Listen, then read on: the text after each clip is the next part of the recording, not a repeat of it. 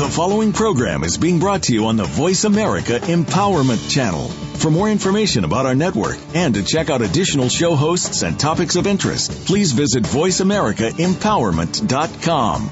The Voice America Talk Radio Network is the worldwide leader in live Internet talk radio. Visit voiceamerica.com. The views and ideas expressed on the following program are strictly those of the host or guests and do not necessarily reflect the views and ideas held by the Voice America Talk Radio Network, its staff, and management.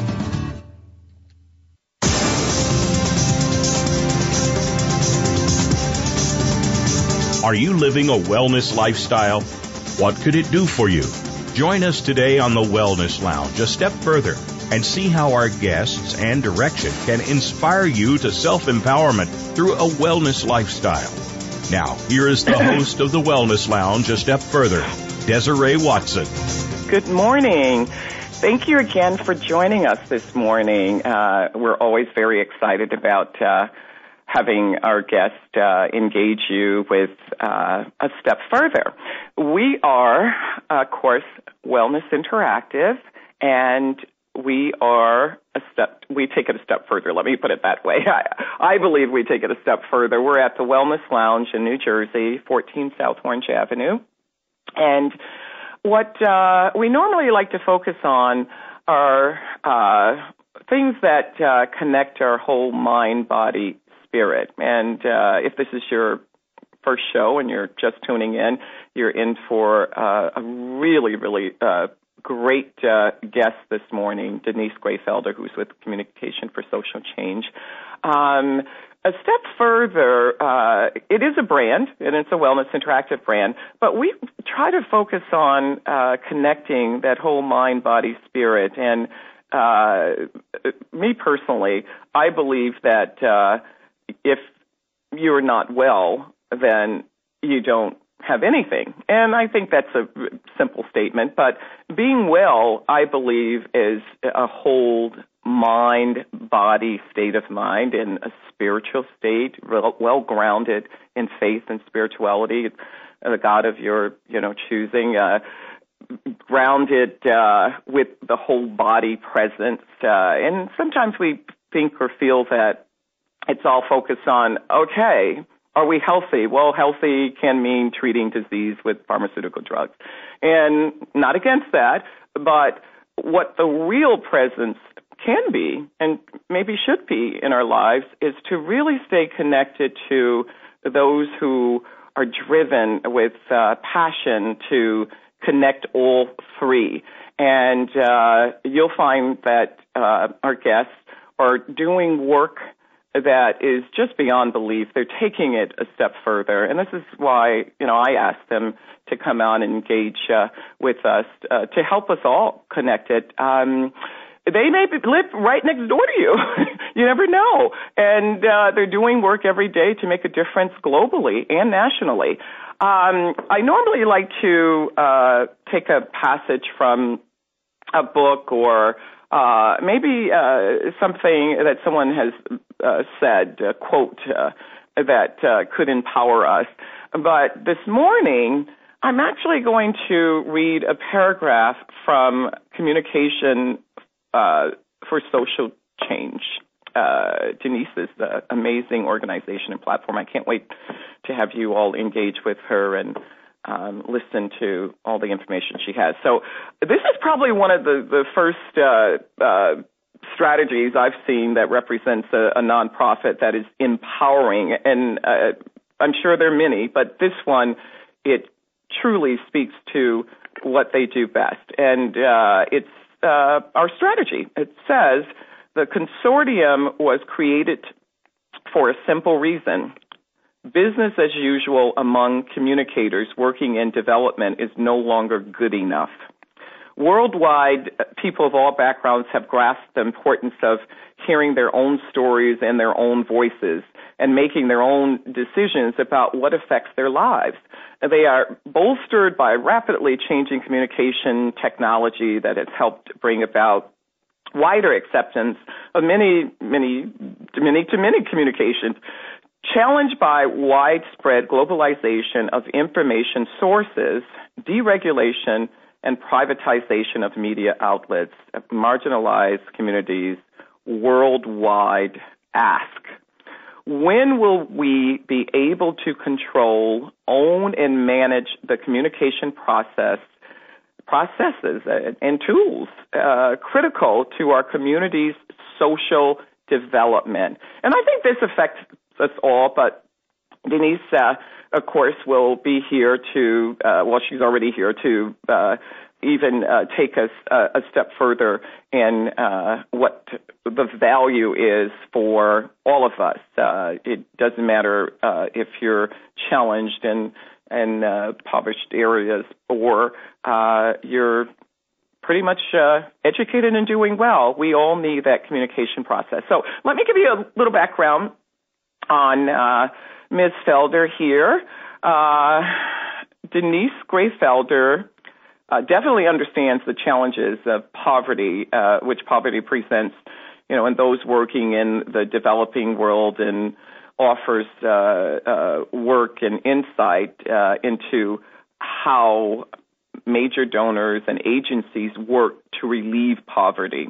Before setting up and leading the Communication for Social Change Consortium, she was vice president for the Rockerfeller Foundation until 2003, with responsibility for communicating the foundation's vision internationally and crafting its public policy and advocacy agendas in the USA. That's major. That's absolutely major.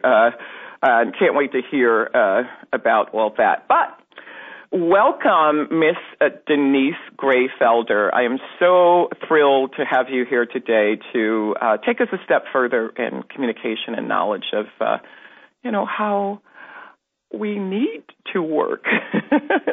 Thanks for being with us, Denise. Hello. Good morning.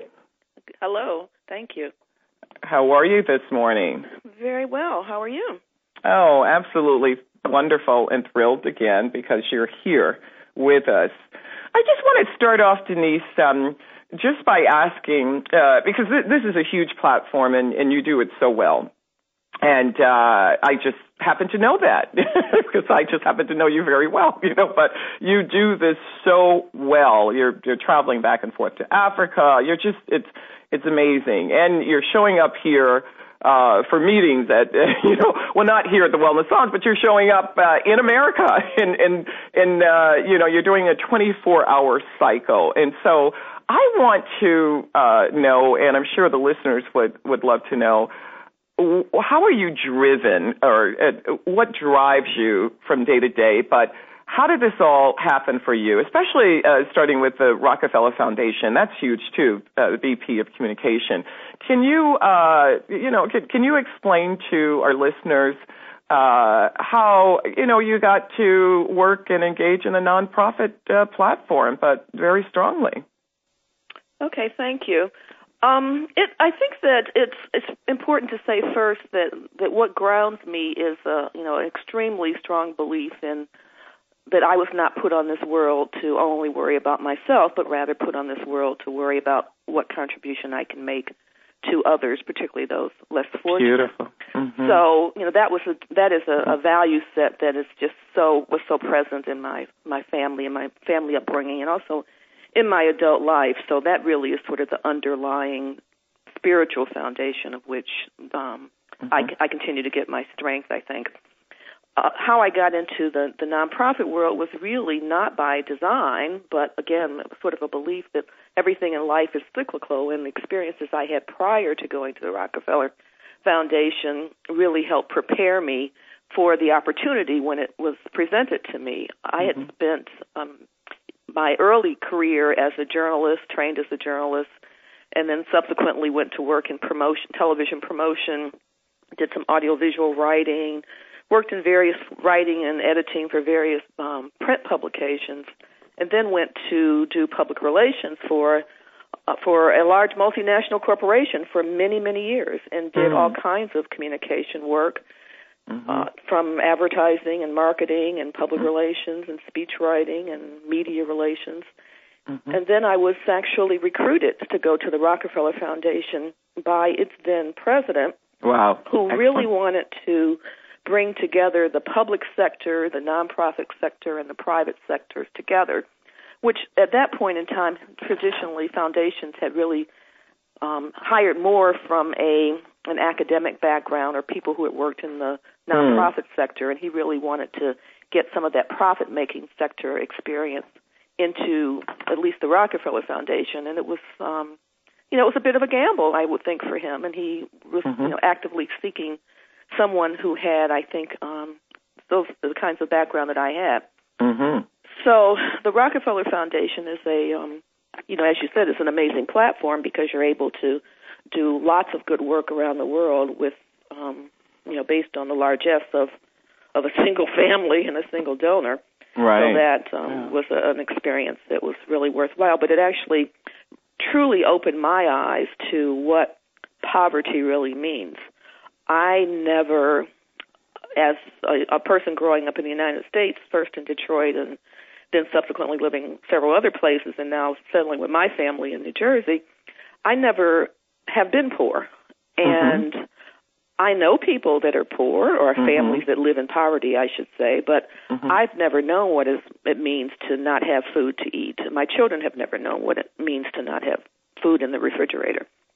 But when you start to work in villages and countries and compounds around the world, whether it be Africa or the Pacific Islands or Latin America or Asia, you find real firsthand experience of what that means. And it was clear to me that sometimes the models that we were bringing into these families, into these homes, into these communities was really what I like to call an expert model. Right. That somebody like you and I have all these great ideas, and we go in and we try to impose them on people. And we do the same thing if we're on the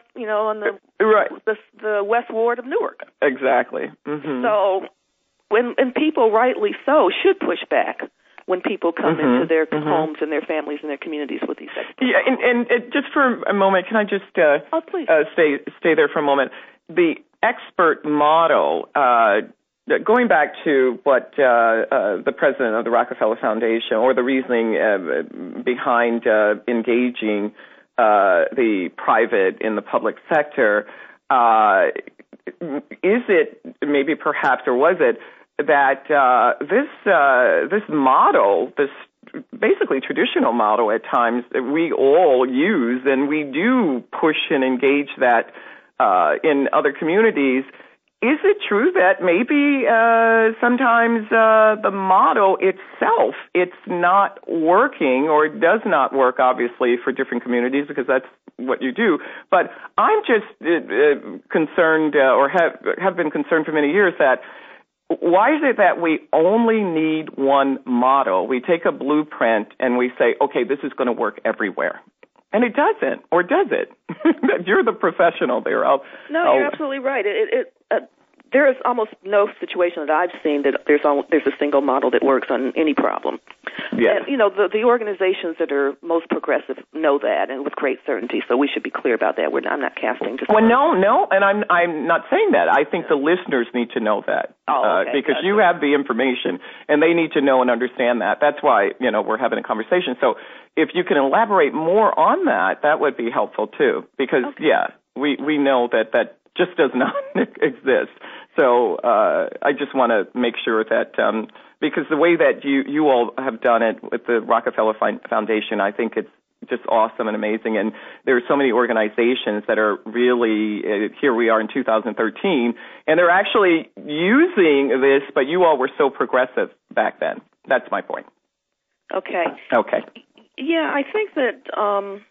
The point is that at the time that we were having these initial conversations, and I should say one of the other real blessings of a foundation, at least a large U.S.-based foundation, is you have the ability to debate issues and to come up with new strategies with amazingly smart people. Yes. So your ideas are really reinforced and made better by people that are smarter than I am. So one of the things that was apparent at that time when it came just to communication and how communication around development issues and how moving people out of poverty, how communication processes were handled was a this is the way we do it in Europe, or this is the way we do it in the U.S., and the underlying assumption was that it should work in other regions, and that assumption is proven not to be the case. And at the heart of it oftentimes is the inability to listen to the people who are affected by the change. Wow. So because, those people we are assuming have no resident knowledge. We assume that there is no equity of knowledge in those communities, and in fact, that has absolutely been proven wrong in the past 20 years. So listening is really a real heart of this, and so when you go into work into a community, you really need to understand what the knowledge base is there already, and then give the people the space to talk among themselves, to talk with you, and to really hear what they're saying, and to react and to help them find ways to produce the kinds of products, the kinds of processes, the kinds of initiatives that are critical to getting the change that they want as they define it. Awesome. And that's the piece that is very hard for organizations to do, because you have your own set of measures, you have your own direction, you have your own rules and regulations, and to just let go and let people tell you what they think they need and what they want is very, very difficult. I mean, it sounds so logical, but it's very difficult. Yeah, and I would think, especially because we're coming to them, and they've lived in these communities all their lives. So that's one, I would think, but I don't know. Why is it so difficult for us to be receptive to the fact that they can tell us, or they can engage with us to let us know what their needs are? What do you think? Well, I think one big reason is one of control of resources. So if you are a government, for example, going into Zambia to work on water and sanitation, and you've done successful projects in 13 other countries in the world, you already have proof in your head that this is what works. Wow. So, and you also have your own set of taxpayers that are dictating, your own Congresses and your own set of legislators who are dictating what you should do. So to have to be able to really have the strength of the conviction that the local people should drive this is difficult, because that sometimes will conflict with your own regulations, your own Congress, what your own taxpayers want. So that's a big piece of it, and you see that often as we work around the world. Very interesting. So the public policy that you worked, I think did you only work on public policy only with the Rockerfeller Foundation, but are you also doing it with this organization, the Communication for Social Change? Yes, a lot of what we do now in the last 11 years with the Communication for Social Change Consortium has to be about advocacy around policy change, advocacy around laws and legislation that's needed, policy reform, and things like elections and governance structures, because sometimes people have the best intentions and the best will in the world, and they have brilliant minds working, but the environment in which they're working in their countries has to be shifted if they're going to be able to play out their ideas and able to bring their needs to fruition. Wow. Awesome. Incredible information. So when we return, Denise, I'd love to speak about actually your blueprint for communication for social change, and maybe perhaps speaking about a country that you're engaged with right now, or community abroad, and definitely our communities here in the United States. I think that's very important too. So we will return in a moment. Thank you for listening again. We're speaking with Denise Gray-Felder, President of Communication for Social Change. Please stay with us. We have so much information for you. Thank you.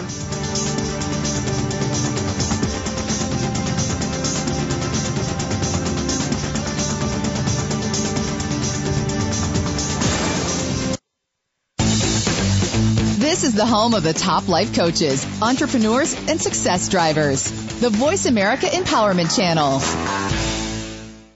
Family caregivers face some tough challenges every day in caring for a partner, parent, child, sibling, friend, neighbor, or even coworker. You are there to provide the care that these people need after everyone else has gone home. Family Caregivers Unite with Dr. Gordon Atherley will provide you with a social networking experience. You'll hear from experts and others who are experiencing the same things, and together you will promote a common cause. Tune in to Family Caregivers Unite twice every week, Tuesdays at 1 p.m. Eastern, 10 a.m. Pacific on Voice America Variety, and on the Voice America Empowerment Channel every Monday at 1 p.m. Eastern, 10 a.m. Pacific. We're on Facebook along with some of the greatest minds of the world, and that includes you. Visit us on Facebook at Voice America Empowerment. How do you feel about the future? Tune in each week for Visionary Leader Extraordinary Life with host Kate Ebner. You can be a great leader by learning from the inspiring stories of amazing visionaries who are shaping our future. Everyone deserves to create their own vision, and Kate and her guests will share the tools that you need to make it happen. Make a weekly visit to the Voice America Business Channel for Visionary Leader Extraordinary Life every Monday at 11 a.m. Eastern Time, 8 a.m. Pacific Time. Be inspired. Become inspiring.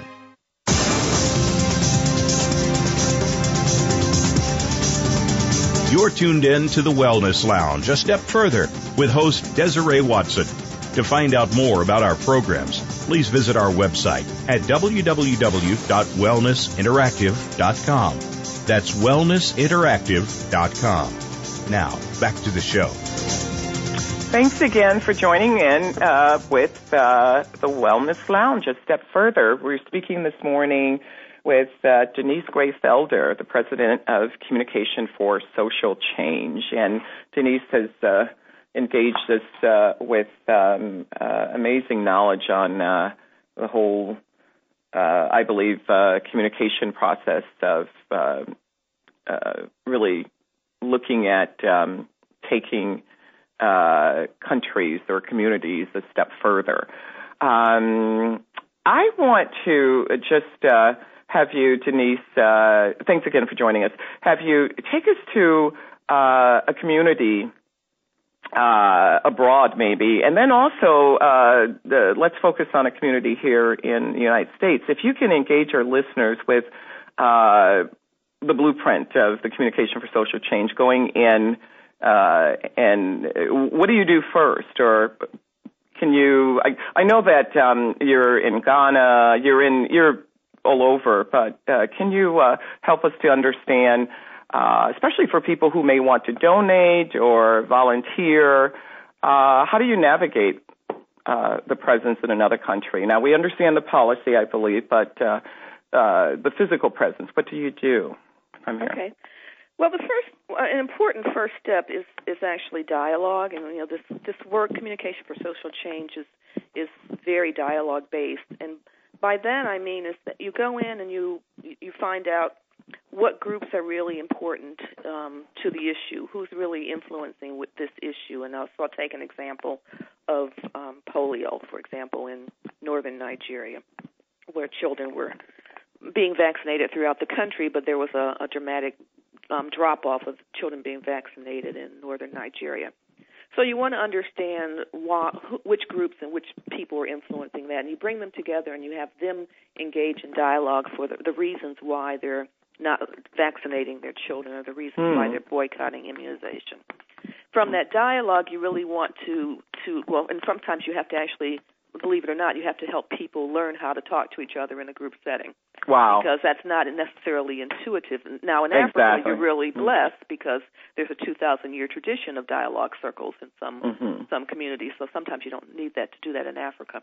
So after they have these series of dialogues, you might want to have women together, you might want to have young people together, you might want to have old people together, whatever the demographics are that make sense. You really want to help them move from dialogue to evidence, and the evidence is, what kinds of proof do we have that the issue is working or not working in the community. So in this case, in polio's case, how do we have that? What real evidence do we have that children are not being vaccinated? So that's an easier one because you can look at data. You can see how many kids have actually taken the vaccine. And then from the evidence, you want to move toward action.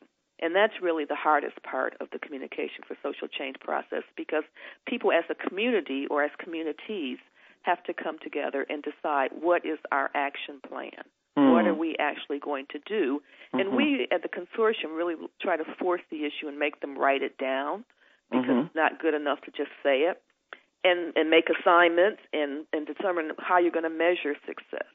So once they write it down and they agree on this action plan, they'd have to take it back to the bigger community and explain and communicate to the bigger community that this is what we've talked about, this is what evidence we found. So the bigger community, Denise, that being... It could be the entire village. So if you were meeting just with the young women, for example. Right. So perhaps in the United States, the bigger community could be churches or faith-based or things like that. But if you're in Africa, it could mean the village. Exactly. Okay, great. Exactly, yeah. Thank you. And it could also be within an organization. Ah, okay. So your community can be your organization as well. Excellent. Okay. So they have these action steps, and then they begin to implement it, and you make sure that someone has the assignment of documenting the process, someone has the assignment of tracking and evaluating progress, so that you can always continually be accountable to the people that gave you the responsibilities and the rights of making these decisions. Oh, wow. And that's also the hard piece, too. Yes. Boy, that was... Wow. Oh, I feel like I need to say, can you say that again? No. Oh, I understand. That can be difficult sometimes. Wow. Well, So then I guess my next question would be, obviously you all, the organization has been in existence for 12 years, or I think it's 12 years, right? 12 years or so? Yeah, and so how effective is it? Are some areas doing greater than others, and how is the accountability, when it comes to being held accountable to the organization that's really helping you to implement and, go on? I'd like to answer that in two ways. Sure, absolutely. The Communication for Social Change Consortium as an organization, we believe has been tremendously successful as an advocate for this way of working. When we started doing this work, actually it started as incubated at the Rockerfeller Foundation. When we started this work almost 15, 16 years ago, maybe a little bit longer, there was a lot of pushback from organizations about dialogue-based processes because it's so much easier to go in and tell people, use this brochure, use this release, use this radio spot, and all will be well in the world. Exactly. And that's what I was speaking about earlier about so many of us, thinking that one blueprint fits for everything or 50% or 60%. And it just doesn't necessarily work that way. It doesn't necessarily work, and I think a critical point is that is one-way communication. Yes. You're basically pushing to people, this is what you need to know, and there's no proof that they actually are, even retaining it, much less understanding it or accepting it. Wow. So the dialogue piece is what forces you to really have to listen and understand what people are really retaining, accepting, and understanding. So how has it been with technology, Denise? Technology is with some subject matters is much easier, and I'll tell you in a moment about one of the things that we're currently working on that is more challenging. But we have done over the years a lot of work in AIDS communication, and we're really, really pleased as a field, not just us as an organization, of the way AIDS communication has moved from a focus on if you only communicate to the people that are engaged in risky behaviors about what they should be doing differently, then we'll decrease the incidence of HIV infection. And that proved to be wrong. Yes, it's just wrong. Absolutely. Because people make decisions about this risky behavior, in the context of the cultures that they live in. Absolutely. We all learn how to Excellent. be what we are in all phases of our lives, public and private, based on the community in which we live.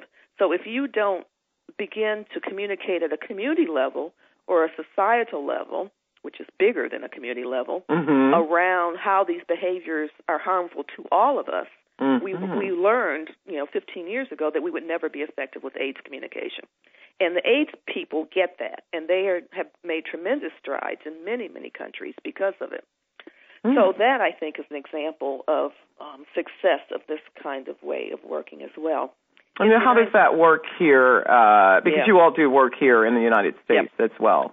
I think, it's still very early. There's two things, I think, and I want to connect your technology question because I didn't forget about it. Okay. Also, in the United States, technology is much easier. Communication technology is much easier in the United States because people are familiar with it, they have access to it, and it's reasonably inexpensive. So, take an example of some work we did with the Urban League of Essex County, which is, Newark-based. And they really want to engage residents in a particular neighborhood of Newark around coming up with their own community plan for how they're going to improve their community. And they actually have come up with their own community plan that the Urban League really helped push the community to get to that point. And we were asked to come in and actually help the residents and the people on the planning committees and the people among the funders to engage in this dialogue process where they could have their concerns heard, first of all. Secondly, come up with ideas for how to address those concerns. And thirdly, include those ideas into the broader community plan that was presented to a number of funders and is actually now being funded. The Urban League's being funded to implement some of those ideas. Wow. Excellent. So that is really exciting. It's too early to really declare success because it's only been a few years, and this is a long-term process. But I think that we should all be encouraged by it. Oh, absolutely. That's it's very exciting. Now, do you see working with the faith-based community in the future at all, or are you working with? We have in the past, sporadically. When we first started, we worked with an organization called Communicaiton. It's Mictan, and based in Nashville, Tennessee. It's a local church that is a stronghold in service delivery for people living with HIV and AIDS. Oh, wow. They really were, long before many churches got on board around their parishioners who may have AIDS or HIV. They really, jumped out there as a large black church. Oh, my goodness. Really began providing AIDS service delivery. And we did some training for them, again, in this process of how you really use dialogue to engage your constituents and really help them come up with action plans. So I haven't kept up with them, but I hope that some of that initial work has stuck with them. That's really the only. But I think that's huge. I think it's amazing. So my question to you then, but we do church deal with faith-based organizations. You have to throughout Africa and Latin America. Yeah, absolutely. Well, let's go back for a moment with Mictan. Is it Mictan? A-N. When you're working, or you've worked with this church in particular, when you're working with them and you're helping to support the communication process, what is the most challenging, or was there anything that was challenging working with a faith-based community in the United States? Just this church, I know you only have the one. Well, no, actually I should correct that too, because the Fairmont Initiative in Newark with the Urban League has a number of faith partners. Many of the churches that are in that neighborhood have faith partners like.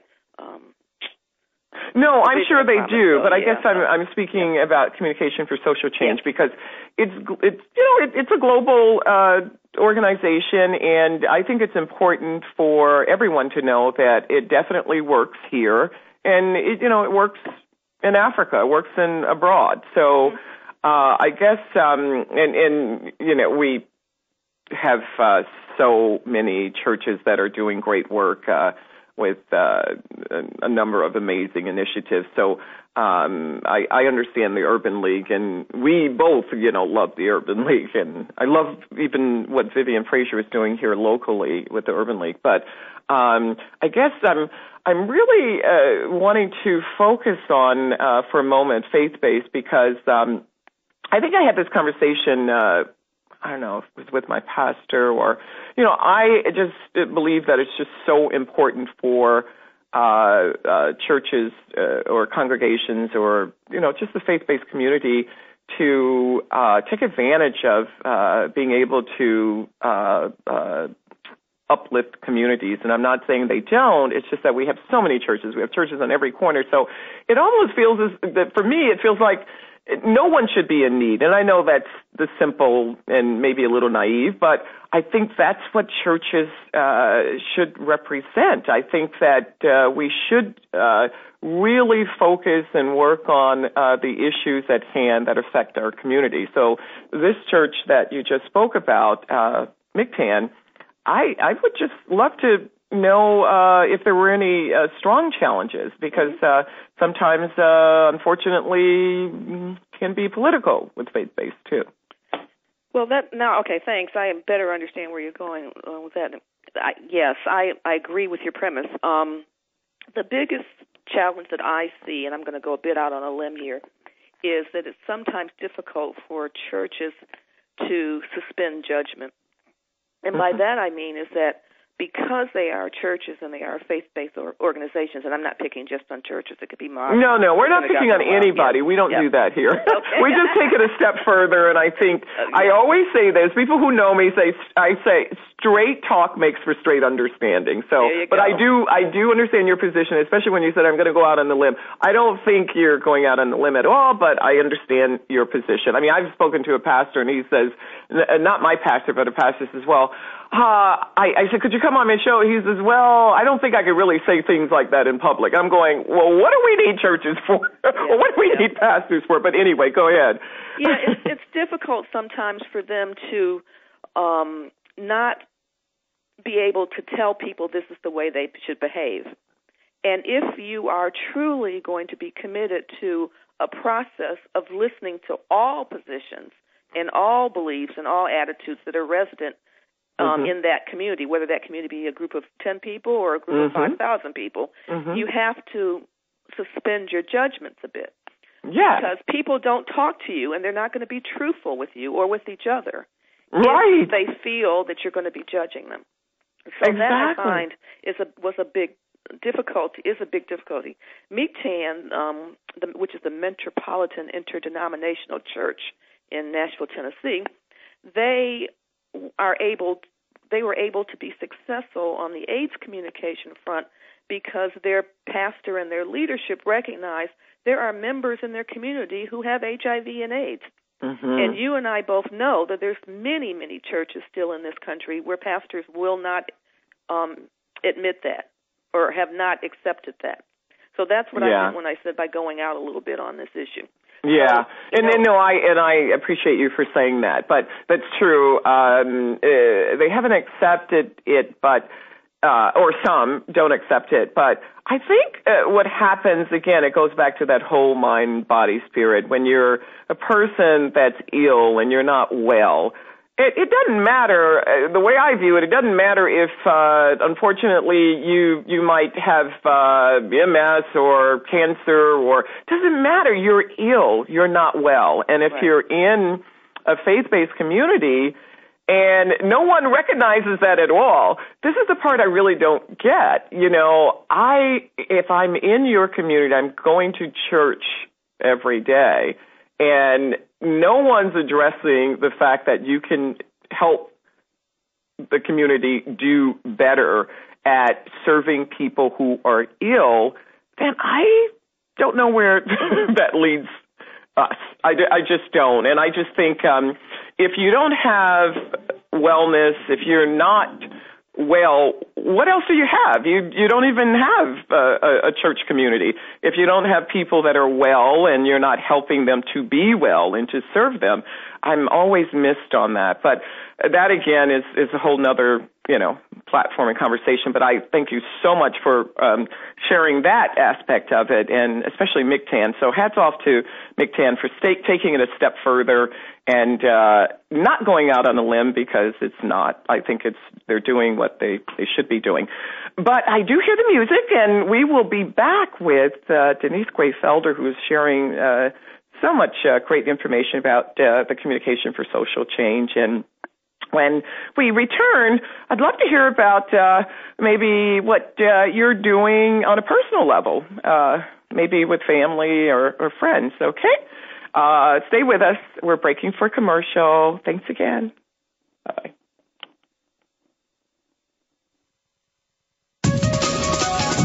Live up to your fullest potential. This is the Voice America Empowerment Channel. The Mayan calendar tells us that we will be entering into a 260-day opportunity for us to engage in conscious co-creation with Great Spirit. How will we prepare ourselves for this exciting and unprecedented time in Earth's history? Peter Tung has dedicated over 20 years of his life's work to exploring that which is beyond understanding. Peter will help increase your awareness and education on this enlightening transformation in consciousness. Awakening to Conscious Co-Creation airs live Wednesdays at noon Pacific Time, 3 p.m. Eastern Time on 7th Wave Network. Leadership is a vital skill set in today's competitive global economy. Being a leader is not enough. To succeed, you must optimize your performance and know how to imbue others in your organization with leadership skills. Practical, actionable leadership insights are the focus of Leadership Development News, hosted each Monday at 9 a.m. Pacific, noon Eastern, by Kathy Greenberg and Relly Nadler on the Voice America Business Channel. Doctors Greenberg and Nadler, who coach global leaders on how to be most effective, will share their insights and contacts. The path to leadership excellence begins here. Friend us on Facebook to keep up with what's empowering the world. Voice America Empowerment.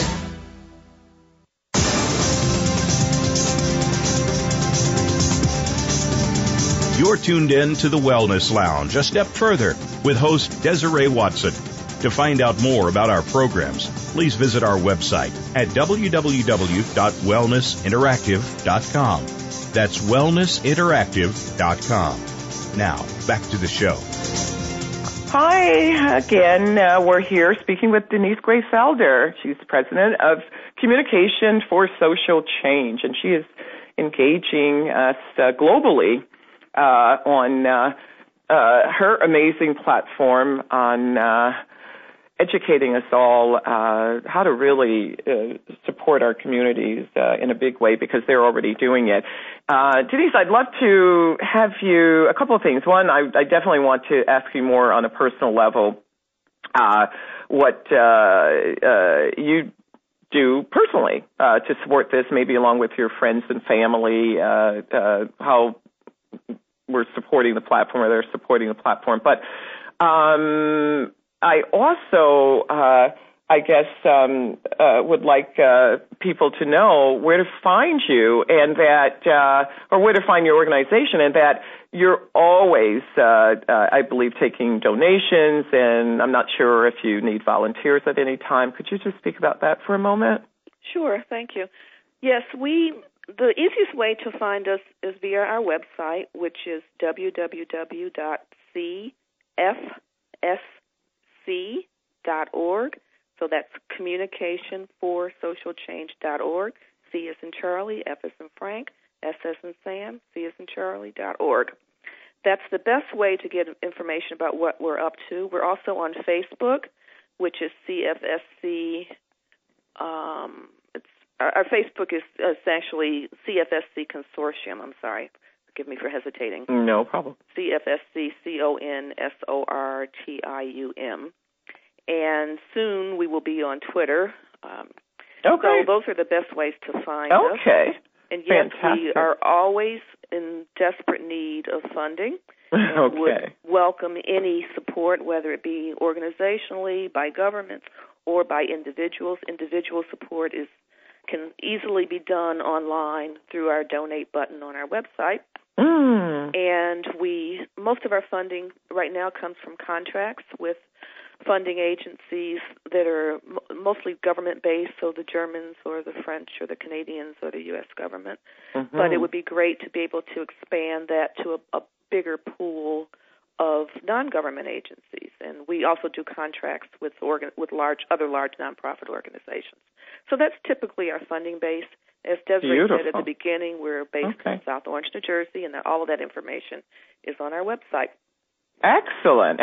And, we actually have listeners in Germany and Denmark and London, Canada. So please, you too can support at any time. And thank you for listening out there globally to the Wellness Lounge a step further. So, Denise, I would love to know your support system, or who and I shouldn't say who, but because they may not want you to say who, but how is your support system for all these great things that you're doing with maybe family or friends, or just what do you do to survive all of this? And again, I spoke about how you literally will, you're on a plane in Africa, or going to Africa, coming back from Africa, and you may show up at, Denise and I, by the way, I believe in full disclosure, we used to belong to a fantastic organization for our kids, and so it was so funny because you could be on a plane or someplace else, and you were engaging with getting things done for your family and getting the work done abroad. So, can you tell us how you do that? Well, I'm really encouraged by your brand, Des, and I wish I had it when my kids were young, I must say, because you said being healthy, your mind, your body, and your spirit. It is a total connection. Exactly. Yeah, I think I do fine on the mind and spirit. It's the body part that I'm struggling with. No, we won't go there. And you all need to listen to Dr. Pride Boone. We spoke about that. I interviewed her. We had a conversation with her on 2 shows, because it's not that. Listen, there are people that are doing really well when we say too focused on that whole physical, and we need to be a size 2. That's not healthy either. So yeah, well, I'm not only. I can't give you a pass on that one. Okay. You look fabulous. Thank you. But I think the support systems, are really, I'm blessed on so many levels that when my children were young, I had reliable babysitters and a husband that is very willing and had no problems going and picking them up and taking them places. And I think if you don't have that kind of support system, it would be impossible to do the job that I do. Now that I'm older, and I keep going back to my parents, but my mother showed me in so many ways that your children are what you put, you get out from your children what you put into them. And I believe that. I really do. I'm amazingly blessed to have, 2 kids who share this passion. So they go with me. They went with me since they were little. Once they were small kids. They support this. They raise money for us. Yes. They volunteer in the school that we built in Ghana. They have at their heart the same level of passion, and so does my husband. My husband, it was critical to raising the money for the school that we built in Ghana. Right, so and listen, he never skips a beat every year. If you're doing something, he still asks us. He asks my husband. I love husbands who do that, because my husband is very supportive too, and so you do need to have that. Thanks for mentioning that. Well, now, I don't know. Maybe it doesn't have to be a husband, but you need that strong support. But if you're married and your husband's not really involved in supporting, that's something it's very difficult. We need to. It's very difficult. We need to work on. In your church family, my church family here in South Orange, First Baptist Church, they've been supporters of the CFSC, the Communicaiton for Social Change Consortium, since almost its inception. They've been supporters of the school that we built in Ghana. And then I think just an incredible network of extended family and friends. Friends are equally important, and sometimes I think more important than family, because they love you because they want to, not because they have to. Right. That network, I know none of us can do this alone, and none of us should try to do it alone. No. That's my feeling. No. And we're not. And I mean, I think people who really get it, they're not doing it alone, Right. I think, to your point, sometimes we can hit a brick wall, but I think that brick wall, it's there because we're doing it alone. And it's just, you can't do it. I think, Denise, you're so on target like that. You can't do it alone. And you know what? Bottom line is, whatever, this is my thinking, my personal thinking, whatever you feel or think you should do to offer yourself a much stronger support to navigate your passion, even your dream, the love of giving back, or just the love of being able to, stand alone, but with others helping to hold you up. I think that's the key. And I say others to hold you up because you're someplace holding someone else up. Well, exactly. And those people that you are working with are actually sometimes the greatest source of strength for me personally. Absolutely. That, when I'm looking at that baby or holding that mother's hand or, watching somebody build that well or, helping a farmer, looking at a farmer fertilize her field, or even just sitting in a meeting at the African Union and listening to them go through problems and come up with solutions, that gives you tremendous energy.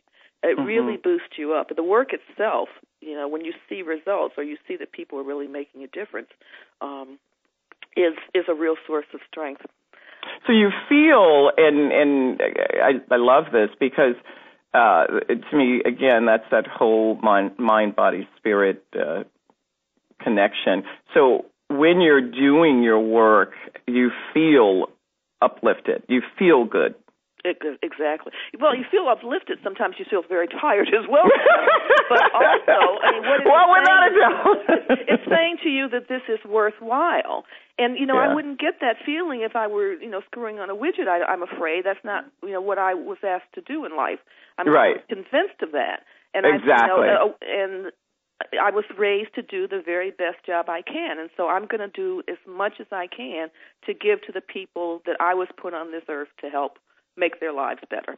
And, listen, I think on a personal level, we all have the capability to do that. And, I had a conversation with my pastor. He was on a couple of weeks ago, and I think, he said something which is probably very easy for him because, he just said, well, all I know, Desiree, is that you can't be selfish. And so I said, wow, I love that. He said, because when you're doing this work, to your point, you're put on this earth to, I believe, we're all put on this earth to take it a step further. So whatever you decide to do with your life, you really want to have that passion to give back. And I think most of the show for me, most of the conversations that I'm engaging with, I'm hoping that I'm speaking to the listeners or the people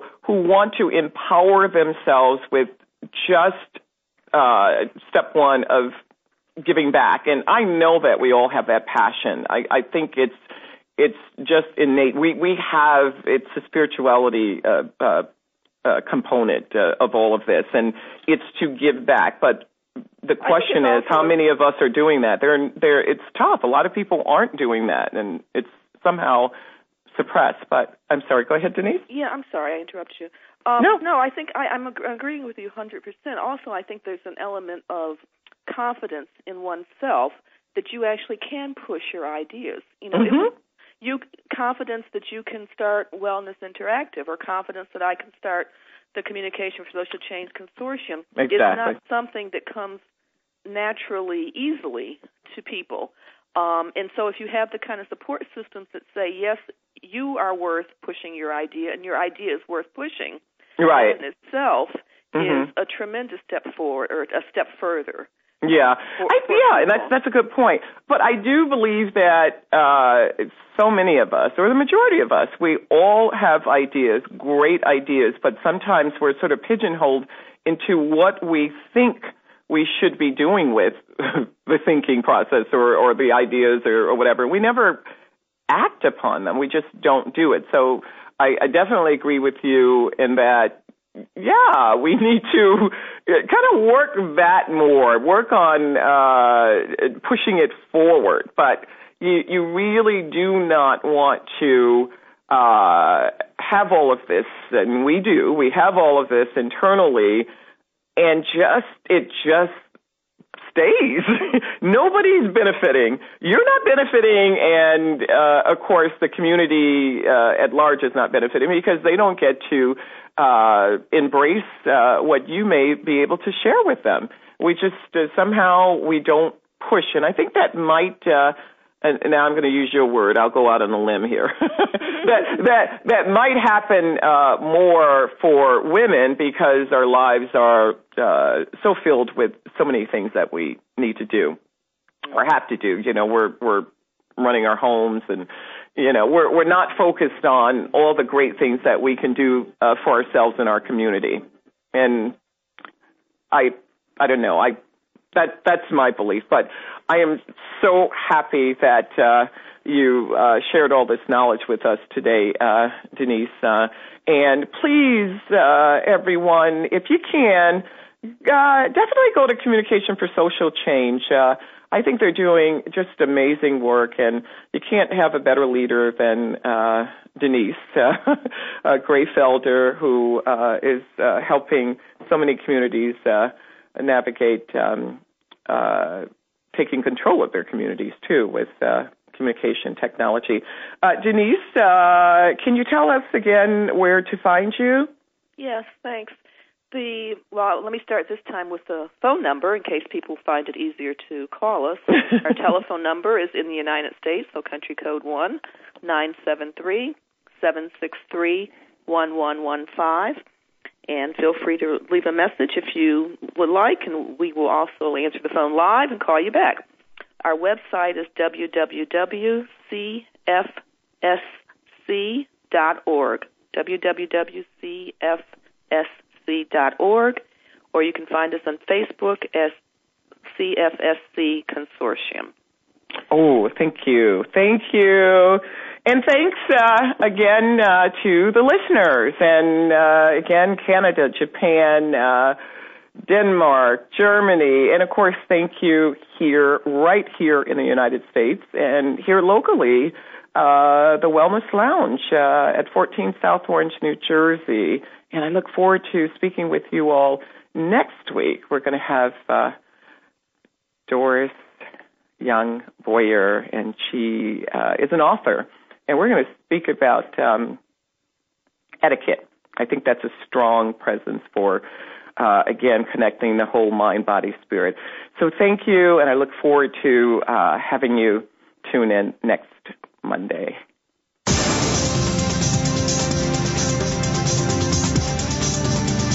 Thank you so much for joining us this week for the Wellness Lounge. A step further.